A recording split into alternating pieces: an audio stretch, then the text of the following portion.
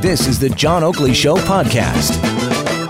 And it is time for topics worthy of discussion, sponsored by Pizzaville. Pizzaville Pound. I'm all confused here. What is it? It's for this. This is Pizzaville Pound.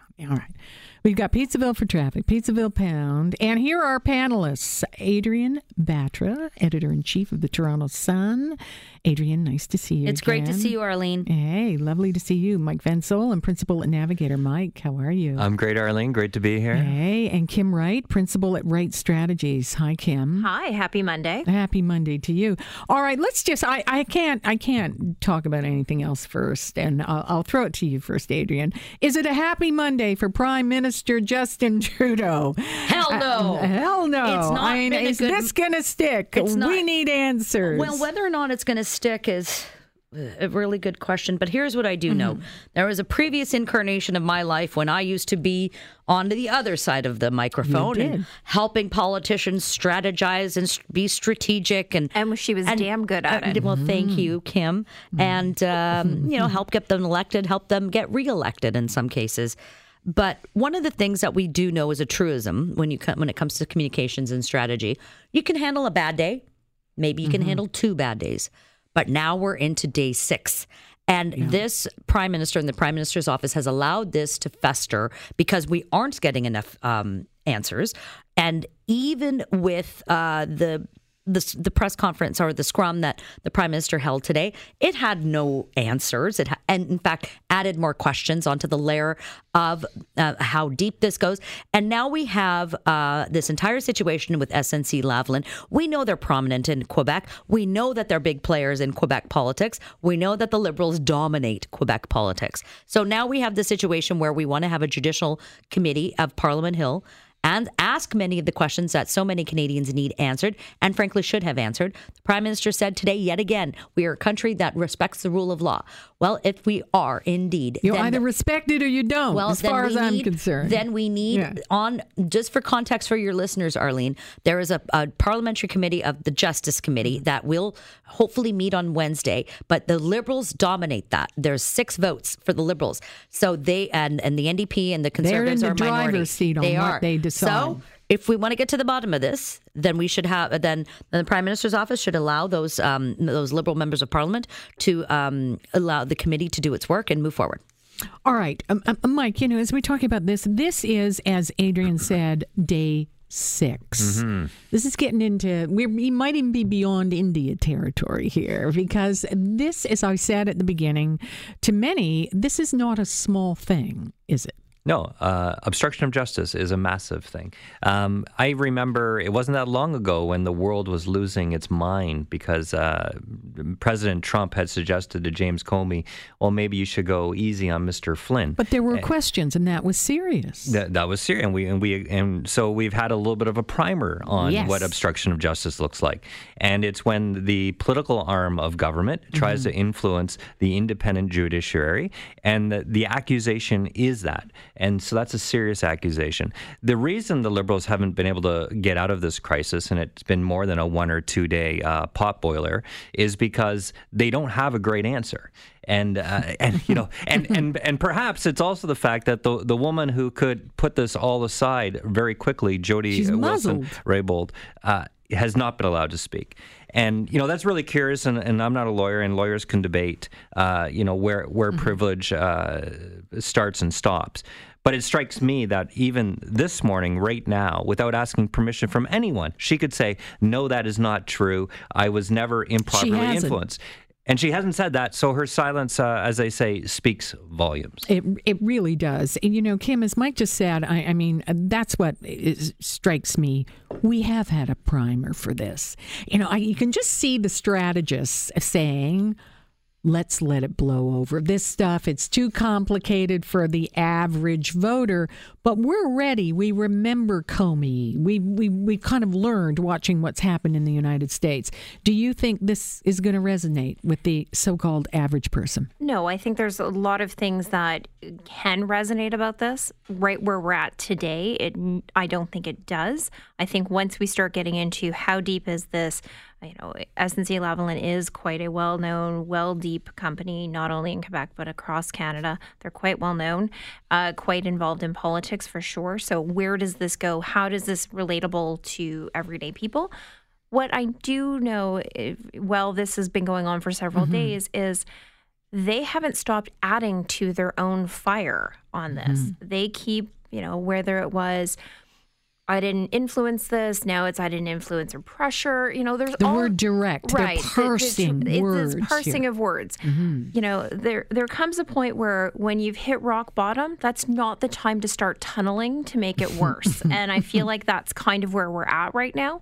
I am certain that the Prime Minister is hopeful that the President of the United States will tweet something ridiculous and get everyone to stop talking about him for a while.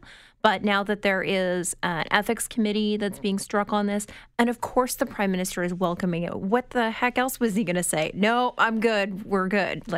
He's got a lot to account for. Whether or not this will get wrapped up in time for the election or become an election issue, or if there's another situation that will then unfold. At some point, these things accumulate so much that it becomes political damage. And I'm not sure we're there. And you may be wearing it. Let me just throw it back to Adrienne. Yeah. They may put their heads down and think this is going to blow over. At the very least, there will be a haunting during the election season of this. This is irony. This is rich. This is of a prime minister who promised the opposite. You know what we're like in the media. We grab onto irony and we don't let go, just like the opposition. There's been so many instances which, if it was any other politician, Justin Trudeau would have been done by now. But this is a sort of a situation where you see the parliamentary press gallery is not letting this one go. Even those who would normally be considered, I suppose, friendly to this government. They're not. They're not. No, they're not. And I think part of this narrative that I've found quite troubling over the course of the last sort of 72 hours is Jody Wilson-Raybould has been muzzled because she has now said, I have the confidentiality between solicitor-client. Prime Minister Trudeau is the one that can relieve her of that and allow her to speak. Instead, we hear from him. And instead, you know what they did all weekend? Through anonymous sources, they have been besmirching this woman. They have been tearing her down. Oh, she's been this and she's been difficult. And, she actually met with them. And then the Prime Minister said today, well, I had a private conversation with her a few months ago and reminded her of the fact that I said, whatever her call is. It may not be a conflict, but if Canadians sense a perceived conflict, sometimes that is good enough. And right now, the staff may want to bury their heads in the sand, and that's fine, but it won't work. There is something different about this particular issue. Maybe it's because of the sanctimony that we so often hear from Liberals and Liberal cabinet ministers and this Prime Minister and the Prime Minister's office, or maybe it's simply that there is just really something very, very wrong here. All right, Mike, we, as you just mentioned, we've got the template in the United States. We went through that. We remembered the Comey. We asked ourselves, what would we think if it happened here? He was riding the antithesis bus to that, wasn't he, this Prime Minister? 100%. So it's tough. I mean, I know that Kim said if the president tweets something, maybe it's going to change. Yeah. I don't know. It might be a bigger contrast for him. Well, what's good for the goose is good for the gander, I guess. So for those who wanted to point fingers and think they were way better than the Prime Minister or the President south of the border, this will be a difficult episode. Look, I look back at it as many have. In some respects, the former Attorney General has been muzzled. But in other respects, she said a whole bunch when she published her letter when she resigned. Absolutely. So, and we were all, when we were reading it, I remember it was covering kind of it going, at the time, what the heck is that? Yeah, it was puzzling at the time because we were thinking of it more in terms of Indigenous affairs and those pieces. And now you look back at it and you go, well, okay, so what has she said on the record? She said, I will not, the Attorney General must abide by the rule of law. There must be a separation between the political and the administration of justice. And I refuse to compromise on those principles. Well, hey, maybe this is why they don't want her to talk. And she could have ended this on Thursday. But she didn't. He is she could have said this never in happened. The wind. Yeah, easily. She did not. And Kim, she's a most unlikely person. One of my callers called her a hero. look, not all heroes wear capes. Some of them are the honorable minister. But she has put by her silence, it has been deafening for sure.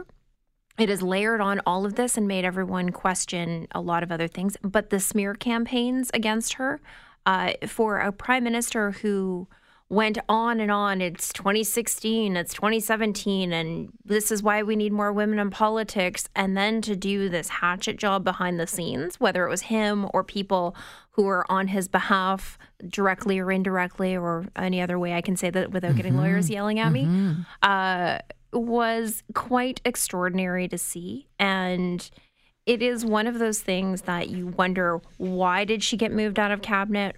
What other things does she know? How far did she want to push a lot of things in justice that didn't get moved forward, whether it was in Indigenous affairs or this? And they or still other may things. do the deal here. At the end of the day, all I keep having in my head right now has been the Jaws theme song of, there's a little bit of blood in the water, so we'll see how far it goes. But also, though, it should also be noted, this isn't just the opposition parties in the media. No. This is his own party, Arlene. I know. A Liberal right MP from within out from East, Wayne Long, has now asked for an investigation into this.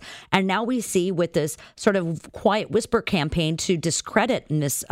Wilson-Raybould, you see other Liberal MPs coming out in defense of her. On Twitter, on social media, and they're not having it. And Liberals aren't used to this. This particular government is not used to that much public dissension amongst their ranks, because their sunny ways, obviously, it's the shine is off.